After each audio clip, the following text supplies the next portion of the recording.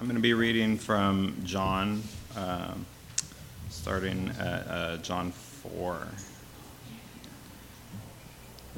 Jesus talks with a Samaritan woman.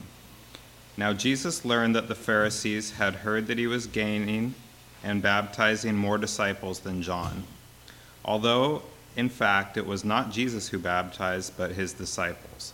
So he left Judea and went back once more to Galilee. Now he had to go through Samaria. So he came to a town in Samaria called Sychar, near the plot of ground Jacob had given to his son Joseph. Jacob's well was there, and Jesus, tired as he was from the journey, sat down by the well. It was about noon. When a Samaritan woman came to draw water, Jesus said to her, "Will you give me a drink?" His disciples had gone into the town to buy food. The Samaritan woman said to him, "You are a Jew, and I am a Samaritan woman. How can you ask me for a drink?" For Jews do not associate with Samaritans.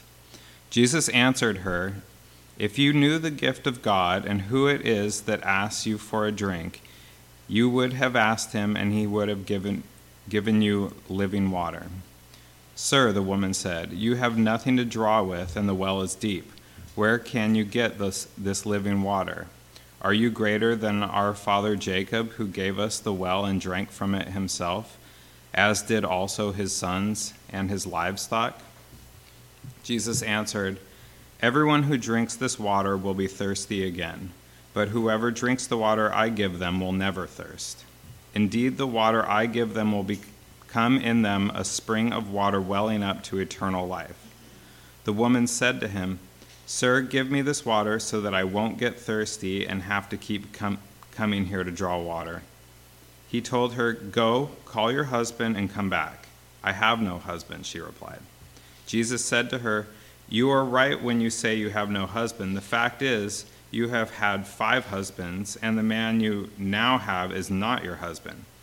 What you have just said is quite true."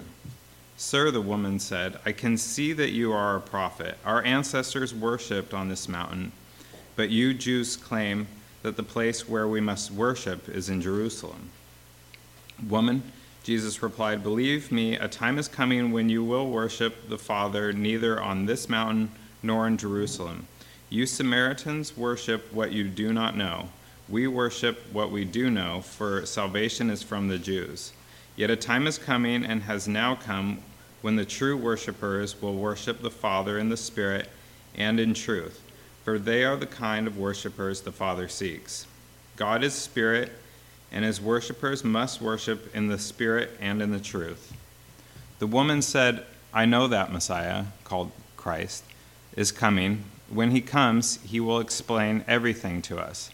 Then Jesus declared, "I, the one speaking to you, I am he." Just then his disciples returned and were surprised to find him talking with a woman. But no one asked, "What do you want?" or "Why are you talking with her?" Then leaving her water jar, the woman went back to the town and said to the people, "Come see a man who told me everything I ever did. Could this be the Messiah?" They came out of the town and made their way toward him. And then I'm going to skip down to 39. Many of the Samaritans from that town believed in him because of the woman's testimony. "He told me everything I ever did." So when the Samaritans came to him, they urged him to stay with them, and he stayed 2 days. And because of his words, many more became believers. They said to the woman, "We no longer believe just because of what you said.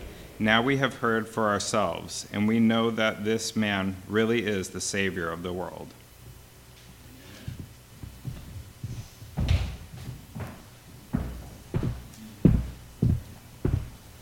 Bow your heads.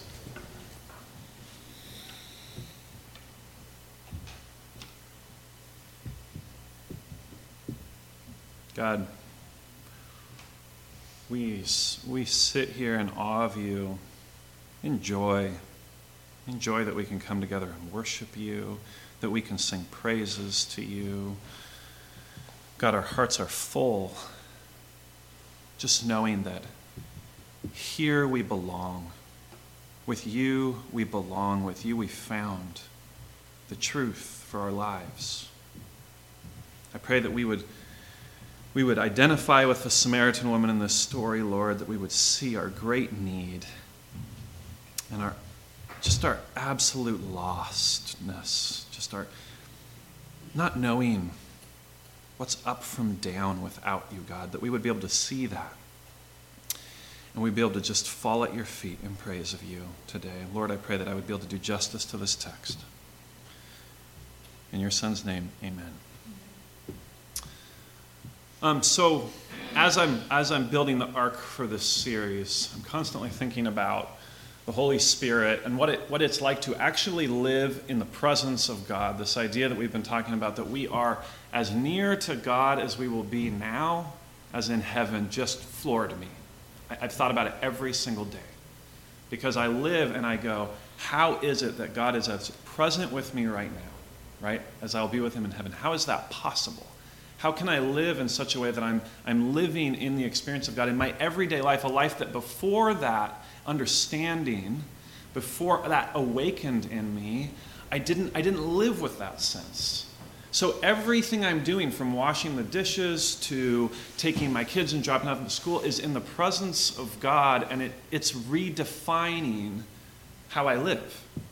It's redefining it because I stand and I say that the old things that used to be just normal and bereft of any meaning now have great meaning. How? What am I called to do? What is the right action? Where is God correcting me?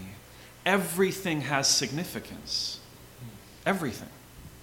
And to me, that was just an utter transformation in preaching this series to you all, right? In me just sitting down and actually grappling with not how do I explain this, but how do I live this? How do I live with the presence of the Spirit? And of course, it takes us understanding and awakening to those things, which we do through Scripture. And that's something we established early on, right? That Scripture and the Word is guiding us, is the tool that God has given us, one of the primary tools for him to speak to us. His words are recorded, and he speaks through them to us. And so then we have walked through different stories in the Bible, from the epistles, the letters, to Old Testament, right? Old Testament, where God, the Spirit was not indwelling, and God appeared in presence. Megan was just talking to the kids on the way. We are entering through the fog on Holgate. I don't know if any of you came from that side of town, but there's just this fog, right? And you enter it and you think, I'm going into the fog. And then you get in and it was just kind of like bright and like weirdly unfoggy. And she goes, do you know that God used to appear as a fog? Right, to the Israelites. And I was thinking, this is so wild that God would appear and his presence would be in things. But as we learned last week, sometimes in those same things, his presence wasn't there. Right? So his presence would come and go at his will. He's in charge. So how incredible of a gift is it that with the death of Jesus, we have his eternal gift of presence in us at all times. That's an incredible gift to actually realize that. To actually live knowing that you have something that was given momentarily at times through certain people and is now available to literally all of us who believe in the life, death, and resurrection of Jesus. I mean, I could just stop there. That floors me to actually live and think and breathe into that and go, okay, this is what I'm now living in. This is the gift I have. And so today I wanted to go to a New Testament story, a story in which, before the Spirit is indwelling in everyone, the Spirit encounters a woman. The Spirit, through Jesus, where the Spirit is indwelling, encounters a woman, right? And this is the story of the Samaritan woman at the well in John 4. And as we talk about this, I want you to think about this. I want you to think about this idea of biography and autobiography. Right? One of the most successful recent memoirs, autobiographies, was Michelle Obama's Becoming. Right? We know the people write a memoir when they've gone through enough of life to establish and say, I want to share what I understand meaning to be. Right? What my struggle has been. What I believe I can share with you. And we as people grab onto memoirs, right? Some of you are big nonfiction buffs, right? I'm big into, all of you know, and I'll tell you this again, World War II, right? So Churchill and these big figures where these memoirs are really important. You're trying to dive in and glean. I am inspired by you. What do you have that I can learn so that I can become? somebody with meaning and purpose or influence, right? That I can pick up something from your life that will help my life. That you somehow will be a compass for me to live by. But how many of us pick up the Bible like a memoir or a biography, which we are seeking and yearning to be inspired from and learn by, one of the most pivotal and important life ever lived? And the 4 biographies that were written. Jesus never wrote a word. He never wrote a memoir. There's no memoir of Jesus. We have 4 different accounts of people experiencing him, and we have their biographies. And as we're reading this, we are living and writing our own autobiographies. All of us every day. We're just so aware of this. Why else would we struggle? Why else would we yearn for more? Why else would we wake up depressed or happy? Right? Because we know there's significance in what we're doing. As parents, why else would we try and do better? Because we know we get one chance at this on this earth. We're writing it word by word by word, and we so desire to have a life full of meaning and purpose. And so I wanted to call this sermon The Holy Spirit and the Stories We Tell. Because I think as we're writing these stories, we're conscious on one level, but we can't get the words right. The stories that we tell, we know they're far off from the story we want to be telling with our life. In fact, the words that come out of our mouth so often don't even remotely match up with what we've done. Take an average dinner conversation, right, with 2 couples that get together. You, as the partner to your spouse, those of you who are married, you know when they're telling the thing they wish they had been that week versus the thing they actually were that week. It's just clear as day to you, but to everyone on the other side of the table, they're just like, yeah, great. Oh man, your guys' life sounds really wonderful. Or your guys' life sounds really horrible. And you're thinking, don't you remember, right? Like, don't you remember the good parts? Or don't you remember but we go along because we know we do it too. The words that come out that we want to be our memoir, that we want to be our autobiography, don't line up, right? And so we tailor and we articulate and we curate from our social media feeds to our emails, to our communication, to our visits, and choreographing those special visits with people, right? And getting just right. We choreograph all of it because and it's not all bad, we just so desire to be more than we actually are. Deeply we desire it. And here is a story of a woman who so desires to be something other than what she is. And she encounters another man, right, who sees the person that she is because of him. So let's get into it. This is a story of 2 outcasts. Now you might say, 2 outcasts, what do you mean? Well, there's an obvious outcast, right? There's this woman that has lived a life that is not appealing, right? That she's not proud of. But there's another outcast here, because how does the story start? It says, now Jesus learned that the Pharisees had heard that he was gaining and baptizing more disciples than John. We might gloss over that, right? So I need to give a little context. In chapter 3, and in the preceding chapters in John, right, what we find is that John the Baptist was baptizing people. Remember when Jesus got baptized by John, right?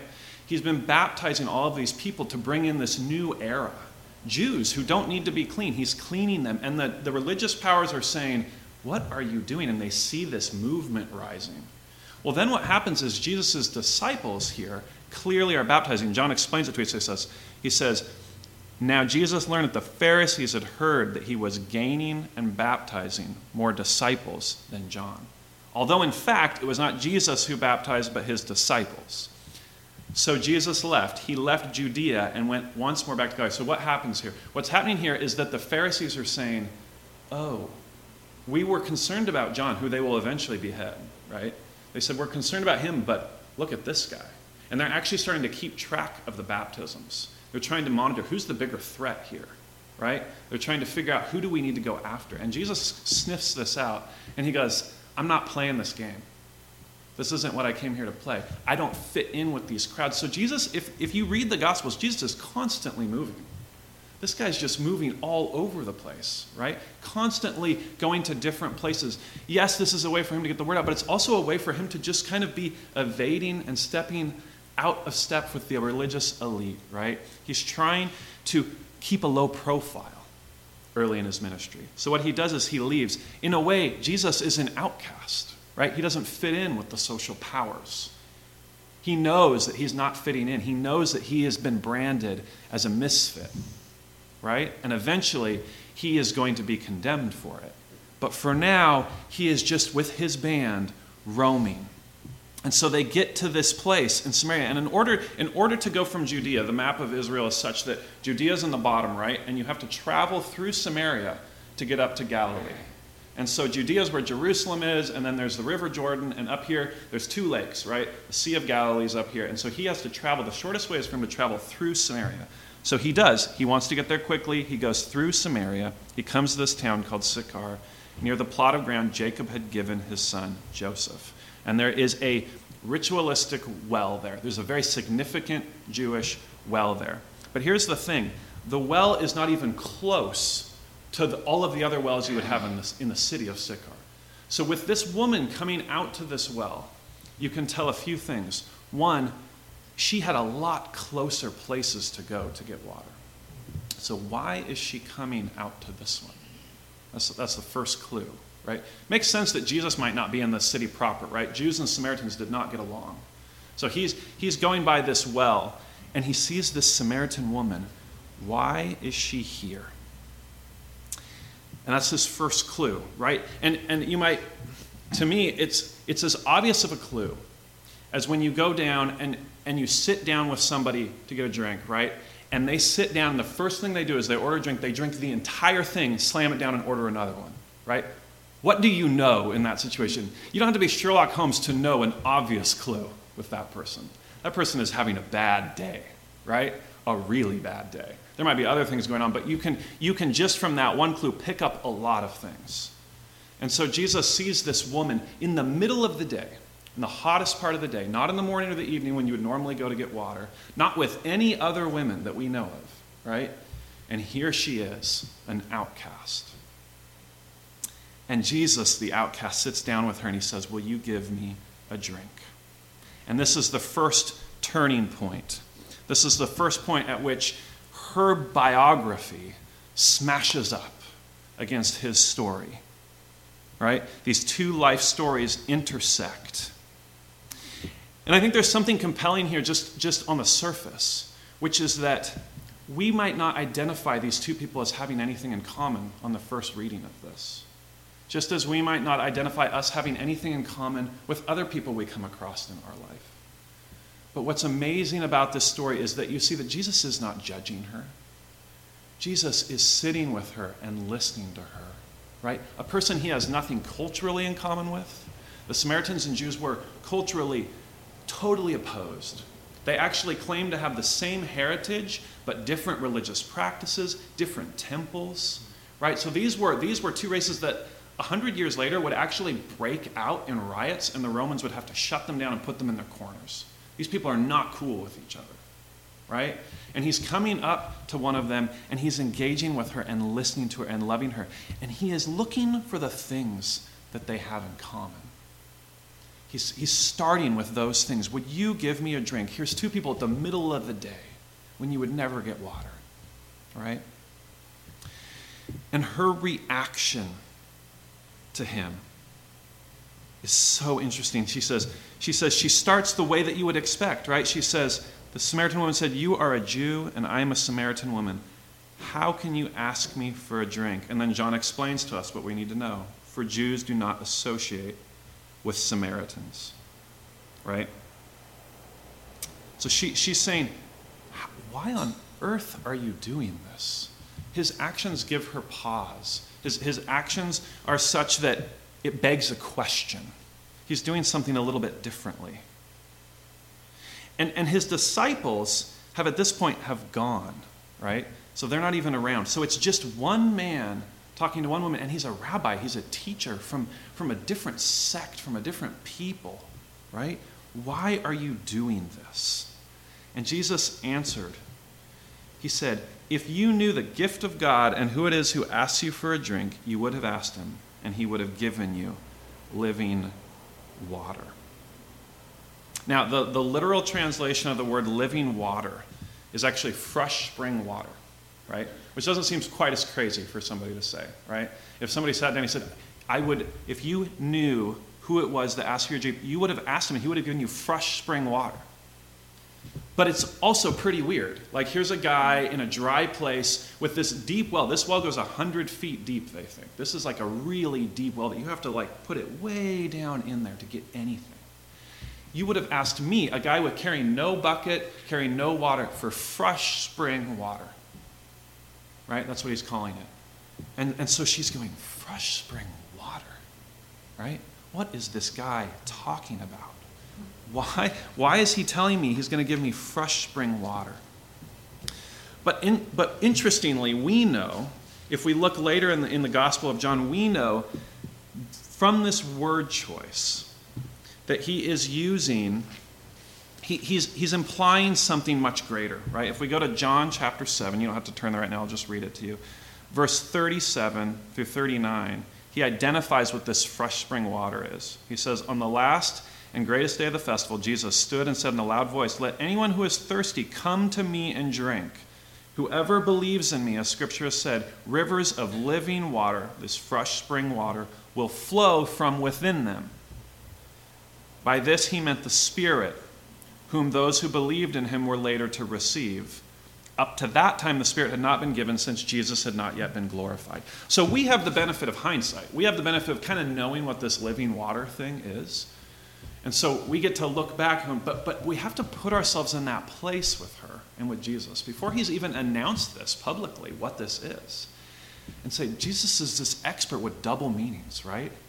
He both means, I will give you fresh spring water, and I will give you the Spirit. He's meaning them both simultaneously, and she's just hearing, you're going to give me this fresh spring water, right? Okay, well, this well's like 100 feet deep. I don't know how good the water tasted in that well. You know, that's probably what she's thinking. What do you mean, Jesus? What do you mean by this? And she says, Sir, you have nothing to draw with, and the well is deep. Where can you get this fresh spring water? Verse 12, are you greater than our father Jacob, who gave us the well and drank from it himself, as did his sons and his livestock? So she's basically saying, do you have a better sight than this? This is a holy sight, right? Do you have something better than this? And Jesus answered, everyone who drinks this water will be thirsty again. But whoever drinks the water I give them will never thirst. Indeed, the water I give them will become in them a spring of water welling up to eternal life. So now we get to the meat, right? What Jesus is talking about is obviously something supernatural, right? And at this point, the woman's going to be confused and intrigued, and it's all going to depend on how Jesus is telling this to her, right? Jesus is telling this to her in a loving, loving way. And what's running through her head, right, the backstory for her, as we'll know in just a minute, is all of the things in her life that are not going the way that she wanted, right? And here's a man who's promising her something supernatural. A spring of water that will flow out of her. So good that it will flow out of her. And she says, Sir, give me this water so that I won't get thirsty and have to keep coming here to draw water. She's unhappy, right? She's unhappy and she wants change. That's what this comes down to. She says, this is confusing. You're a rabbi. You're clearly talking about something mystical here. But I'm open, right? My life has not gone well, and I'm open to something new. And I think what we have to look at here is we have to say, she's at a place where she's realized that the meaning that she is looking for, the life that she's living, the fact that she's here in broad daylight, having to get this water, that there is negative voices in her head that are just going over and over and telling her how horrible she is. And she's just started to accept them. She's just started to believe them. And here's a man who's beginning to engage with her. What does he want? Verse 16, he told her, go call your husband and come back. And she says, I have no husband. There's the curt reply, right? If we go back to that dinner conversation, there's that curt reply that says, don't go any further. I don't have a husband, right? I don't have a husband, Jesus. You're getting too close for comfort here. I know you're trying to help me, but this is too close. Have you ever been in a conversation where you intend to help somebody, and then as you're getting right to where you know that you need to be in the conversation, they begin to deflect like crazy, right? They start talking about the weather, they ask you how your latest trip was, or they just start anything they can do. They laugh and kind of just like look at the table, like whatever it is that they're doing to deflect because they don't want to go there. This is a woman who it hurts to go there, especially with this wise man, right? That seems to love her, that seems to want to know her. And she says, I have no husband. It also tells us a little bit about her narrative, right? I'm tired of talking about this. I don't want to talk about this to you anymore. I'm just tired of having this life script. I'm tired of waking up every day and having this happen again, right? I don't want to deal with this. But Jesus doesn't stop there, which would be my tendency, right? Your tendency in this conversation would be to say, okay, sure, we'll talk about what you want to talk about. No, Jesus, in love, keeps pushing. He says, you are right when you say you have no husband. The fact is you've had 5 husbands, and the man who you now have is not your husband. What you have said is quite true. See, I've read that so often as a condemnation. I think that has a lot to do with my upbringing, right? The way I view Jesus, the way I view faith. I view that as, you're right when you say you don't have a husband. You've had 5 husbands. How many of you guys have read it that way? I have read it that way, where I think, man, Jesus, how is it that she's responding? This is a miracle that she's even responding to that. But no, you guys, he is saying, you're right when you say you don't have a husband. You've had 5. It's true, right? He's just letting it sit and settle into the conversation. This is the way Jesus does things. He sits down and he grapples with it and he listens. And she says, sir, I can see that you are a prophet. And she begins to deflect again. Our ancestors worshipped on this mountain, but you Jews claim that this is a place where we... She just starts talking about like ritual. Like, answer this question for me. It's just anything so I don't have to talk about the 5 husbands I have and why I'm at this well right now. Anything, Jesus. I don't want to talk about it. She's beginning to understand that there's something special, enticing, or supernatural, and it scares her. It scares her, and she doesn't want to have to reckon with it. She knows that her biography that she's writing is not the biography she wants to write, and it scares her to even think about changing it, disrupting it, facing it. So she's deflecting. Woman, Jesus replied, believe me, a time is coming when you will worship the Father neither on this mountain nor in Jerusalem. For you Samaritans worship what you do not know. We worship what we know. He actually theologically sort of answers her question, but then he just keeps going, right? For salvation is from the Jews. Yet a time is coming and has now come when the true worshipers, will worship the Father in the Spirit and in truth, for they are the kind of worshipers the Father seeks. God is spirit, and his worshipers must worship in the Spirit and in truth. So what he's saying is, forget about the whole conversation, right? Worship is about being integrated, having a whole spirit, being in truth to yourself, recognizing who you are. It's okay that we're facing who you are. In fact, let's start there. We need to get there first. And I don't know if you've heard this phrase, but your system is perfectly designed to create the results you are currently putting out. Right? Your system is currently designed to give the results you are getting. That's all Jesus is doing. He's saying, look, I'm just going to sit here and I'm not going to leave until we can come to a place where you realize the system that you've built of your life, the book you're writing, the chapter you're on, the paragraph you're in, is perfectly designed for the book to end the way you don't want it to end. So what are we going to do about it? How are we going to start changing that? Jesus isn't condemning her in any other way that she has already condemned herself. He's just accepting what she already knows, that her search for meaning has come up empty over and over and over again.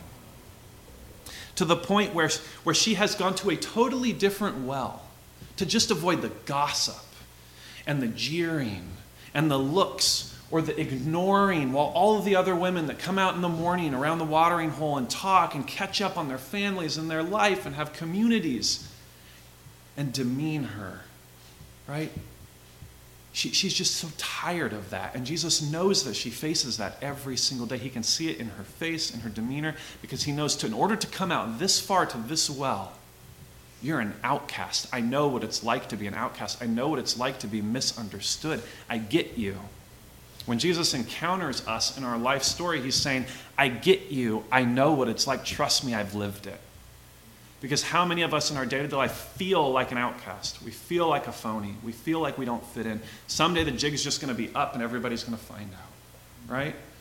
Or that try as we might, read the biographies we want to read the news, get inspired, try and pursue the things we're pursuing. It's not working out the way we imagined it, right? And we just can't find a way to make ourselves fit in with the world. We so desperately want to fit in and have meaning and be loved. Jesus gets that. And he has an answer for that.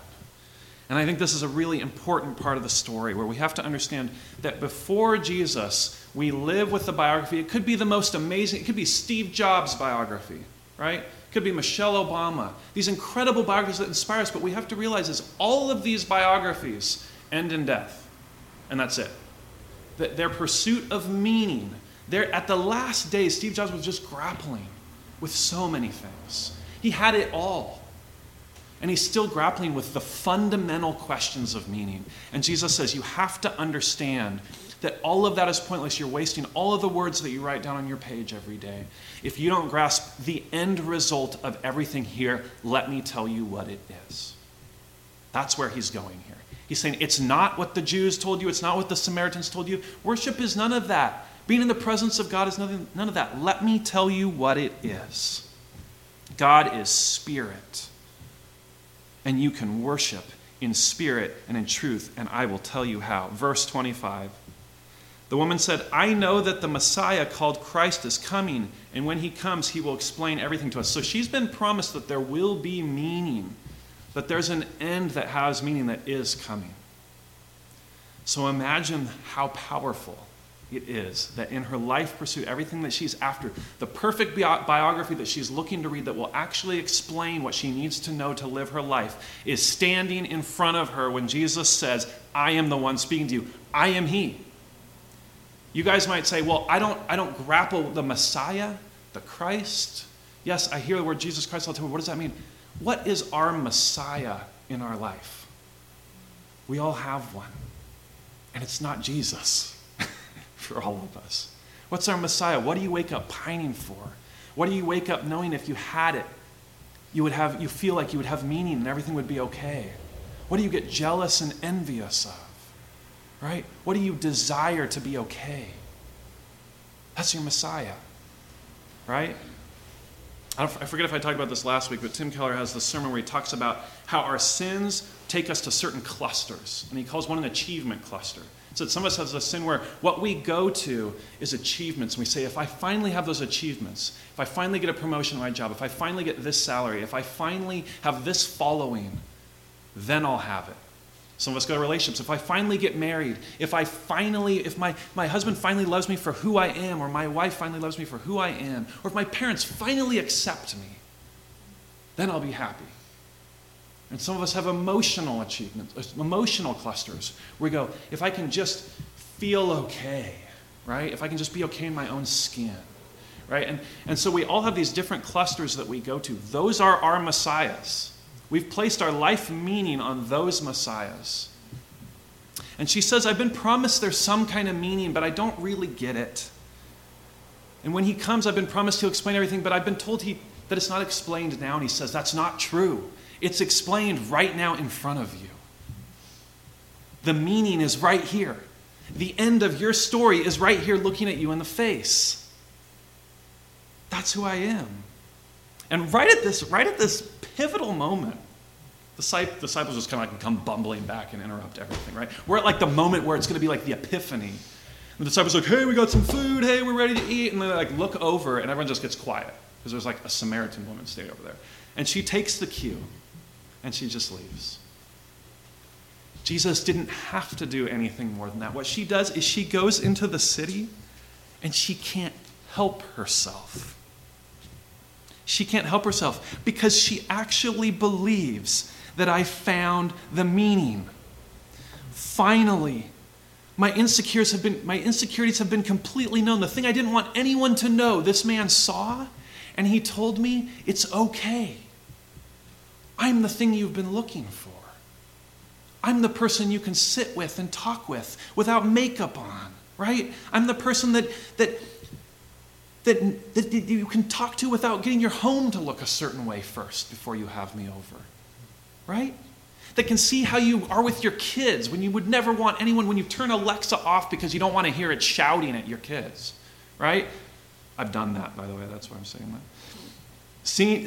Who can see your personal budget, who you could actually show your savings account to, and they wouldn't judge you. He actually talks about this in John 3:16, right? We all know the verse John 3:16. It's like, for God so loved the world. What we don't know is right after that, he says he didn't come to bring condemnation. Do you know why? Because Jesus just sits down with us and we bring all the condemnation onto ourselves. The reason we don't want to share any of those things is we've already condemned ourselves.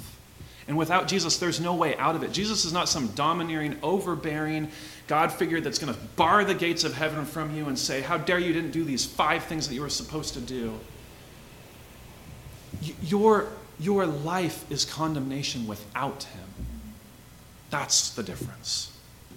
And finally, she gets to a place where she's met somebody at the well who doesn't treat her like she expected. And she goes to these people and she says, come and see. Come and see a man who told me that all that I ever did. And what she's really saying there is, come and see a man who told me everything I ever did, who knows everything about me, and still loves me. That's what she means. My life now is not about my biography. It's about somebody else's. See, the end meaning of her story needs to have another person's story in it, because that's where the meaning is. Now, I'll explain this in a different way because this really hit me this week. N.T. Wright writes this book called The Scripture and the Authority of God. And basically what he's saying the Bible is in 5 acts. There's the creation, right, which is like Genesis 1, 2, and then there's the fall. Genesis, that's Act 2. So the first act's like really short. And then there's the fall, then there's Israel, which is like pretty much the whole Bible, and then there's Jesus, Act 4, and then there's Act 5, the church. Well, we would like to think that the Bible is this sort of Shakespearean 5-act play, and it's all contained in the Bible. What he says is, here's the thing. Act 5 is still going, right? Act 5 just starts in the New Testament. It kicks off Act 5. We're living in Act 5, right? We know where Act 5 ends, though. We have the beginning, the establishment of the church, Pentecost, the Holy Spirit is in us. We are living in Act 5. We're in the presence of God like we will be in heaven because we're living in Act 5 of the story. Our biography is not our own to write. We're living in a story with an ending. Right? Revelation gives us the ending of Act 5, but between Revelation and everything else, there's just this interminable gap. And we're living in that. He says, think of it like improv. So how many of you guys like improv? I know you guys like improv. Is anybody else familiar with improv? Have you ever done improv? Okay. You know that show, Whose Line Is It Anyways? Is that dating me? By the way, Drew Carey is now the host for The Price is Right, which is like so wacky. Whose Line Is It Anyway, right? I remember watching that show, and then I remember getting into improv. I loved improv. But what's one of the fundamental rules of improv? You have to follow the game. There's different games, right? The rules of the game will be you have to toss the ball, and then you have to pretend it's a new object and shape out in your hands what it is, and then give it to the next person. And you'll have these different rules for the improv game. If you don't follow the rules, you're not really doing anything that's going to be funny to anybody. You're going to tick off all the other actors. Nobody's going to figure out how to get this thing to end, how to get it to work, because it's chaos. And what he's saying is, we have a lot of room for improv in Act 5, you guys. We're all improv players in Act 5 of the Bible, of the church. But there's ground rules. And there's a beginning to the play, and there's an end to the play. And if you don't live in continuity and in step with that, then you're going to be totally unfulfilled, and nothing's going to really work out the way you wanted it to work out. And when you get to the end, it's no wonder the acting coach is going to be like, yeah, that didn't work. Yeah, that didn't work. I gave you the end, and I gave you the beginning, you didn't follow any of the steps. I mean, I don't know what to tell you. Like, you knew. You had the beginning, you had the ending. What happened? Right? Like, when we see it that way, to me, it has a different sense of living. Like a different sense of living in the Spirit. What am I doing? I need to know the Bible because I need to know all of the rules for my life so that I can live my life out in this period of grace God's given me to use my gifts. We have all these spiritual gifts to use. Improv doesn't work if everybody's the same kind of personality. What makes improv a joy is that you have all these different actors with different heights and builds and demeanors, and they're just so funny together because they're playing in the milieu, in the mold of that story with a common intention, with a common purpose, united as a team to get from point A to point B. And in that process, they make everybody laugh, right? They do hysterical things, and they work. Our life is a joy, and it works, and it brings peace, and it brings loving and belonging because we're on this team. Acting out. Act 5 of the story. And it's also really telling here that she goes and she says, come, look at a man who told me everything. Come and see. Look at a man who told me everything I ever did. Nobody drank any water. Did you realize that? Jesus was thirsty and didn't drink anything. And she offered her living water and she didn't drink an ounce of anything. She drank his words. And they quenched all of her thirst. She wasn't thirsty anymore. He wasn't thirsty anymore. They accomplished what they were out to do. She drank up his words and it filled her up and she just started going. Which is exactly what he said she would do, right? When my Spirit comes into you, you will be like a living wellspring. The spring will gush out of you. So I did a little USGS Geological Service study on springs, right? How do springs work, right? Springs are when like rain comes down, right? Or things come down from rain into the water, into the soil, and then they hit a certain level of the bedrock that they can't go through. And so they just slide down until a point at which they meet the surface of the soil and they come out and they come bubbling up, right? And so there's a source for the water. When he says you're a wellspring of fresh spring water, your life will be a wellspring, he's saying you will become a vessel for the source, for the true story. When your biography meets the divine story, you will be like a wellspring. You won't have to worry about where the water's coming from. It will just come out of you. And that comes to our last point, which I just really want to make clear. The Samaritan woman is the ultimate outcast. And yet when she comes to other people, all she has to say is, come and see this person. Not come and see me. You guys, when we talk to our community, when we talk about our church, when we talk about God, when we talk about Christianity, what they're really asking for is for us to say, come and see somebody that told me everything I ever did and still loves me, and they'll do the same for you. Right? I just want you to come and meet Jesus with me. And by doing that, we're becoming Jesus. By being the outcast, by having nothing to prove. So in verse 39 through 42, it ends by saying that they said, we no longer believe just because of what you said. Now we have heard for ourselves, and we know that this man really is the Savior of the world. So what it proves is anybody who encounters Jesus has the opportunity to find their life's Messiah. And what you need to know is this. You need to know that everybody you encounter is wanting and searching for a Messiah. Every single person. And so when you sit down with them try and find out what it is, right? Make that a process for you. Say, I'm going to listen. I'm going to hear from you. I'm going to be an outcast with you. I'm going to be there with you. Wherever you're at in life, I'm going to be there with you. Can we find out what you're worshiping? And if it's not Jesus, can I tell you what he's done to me? So it doesn't have to be rocket science, but it's so clear that the immediate outpouring of her encounter with truly experiencing Jesus is that she has to say, come and see. Let's pray.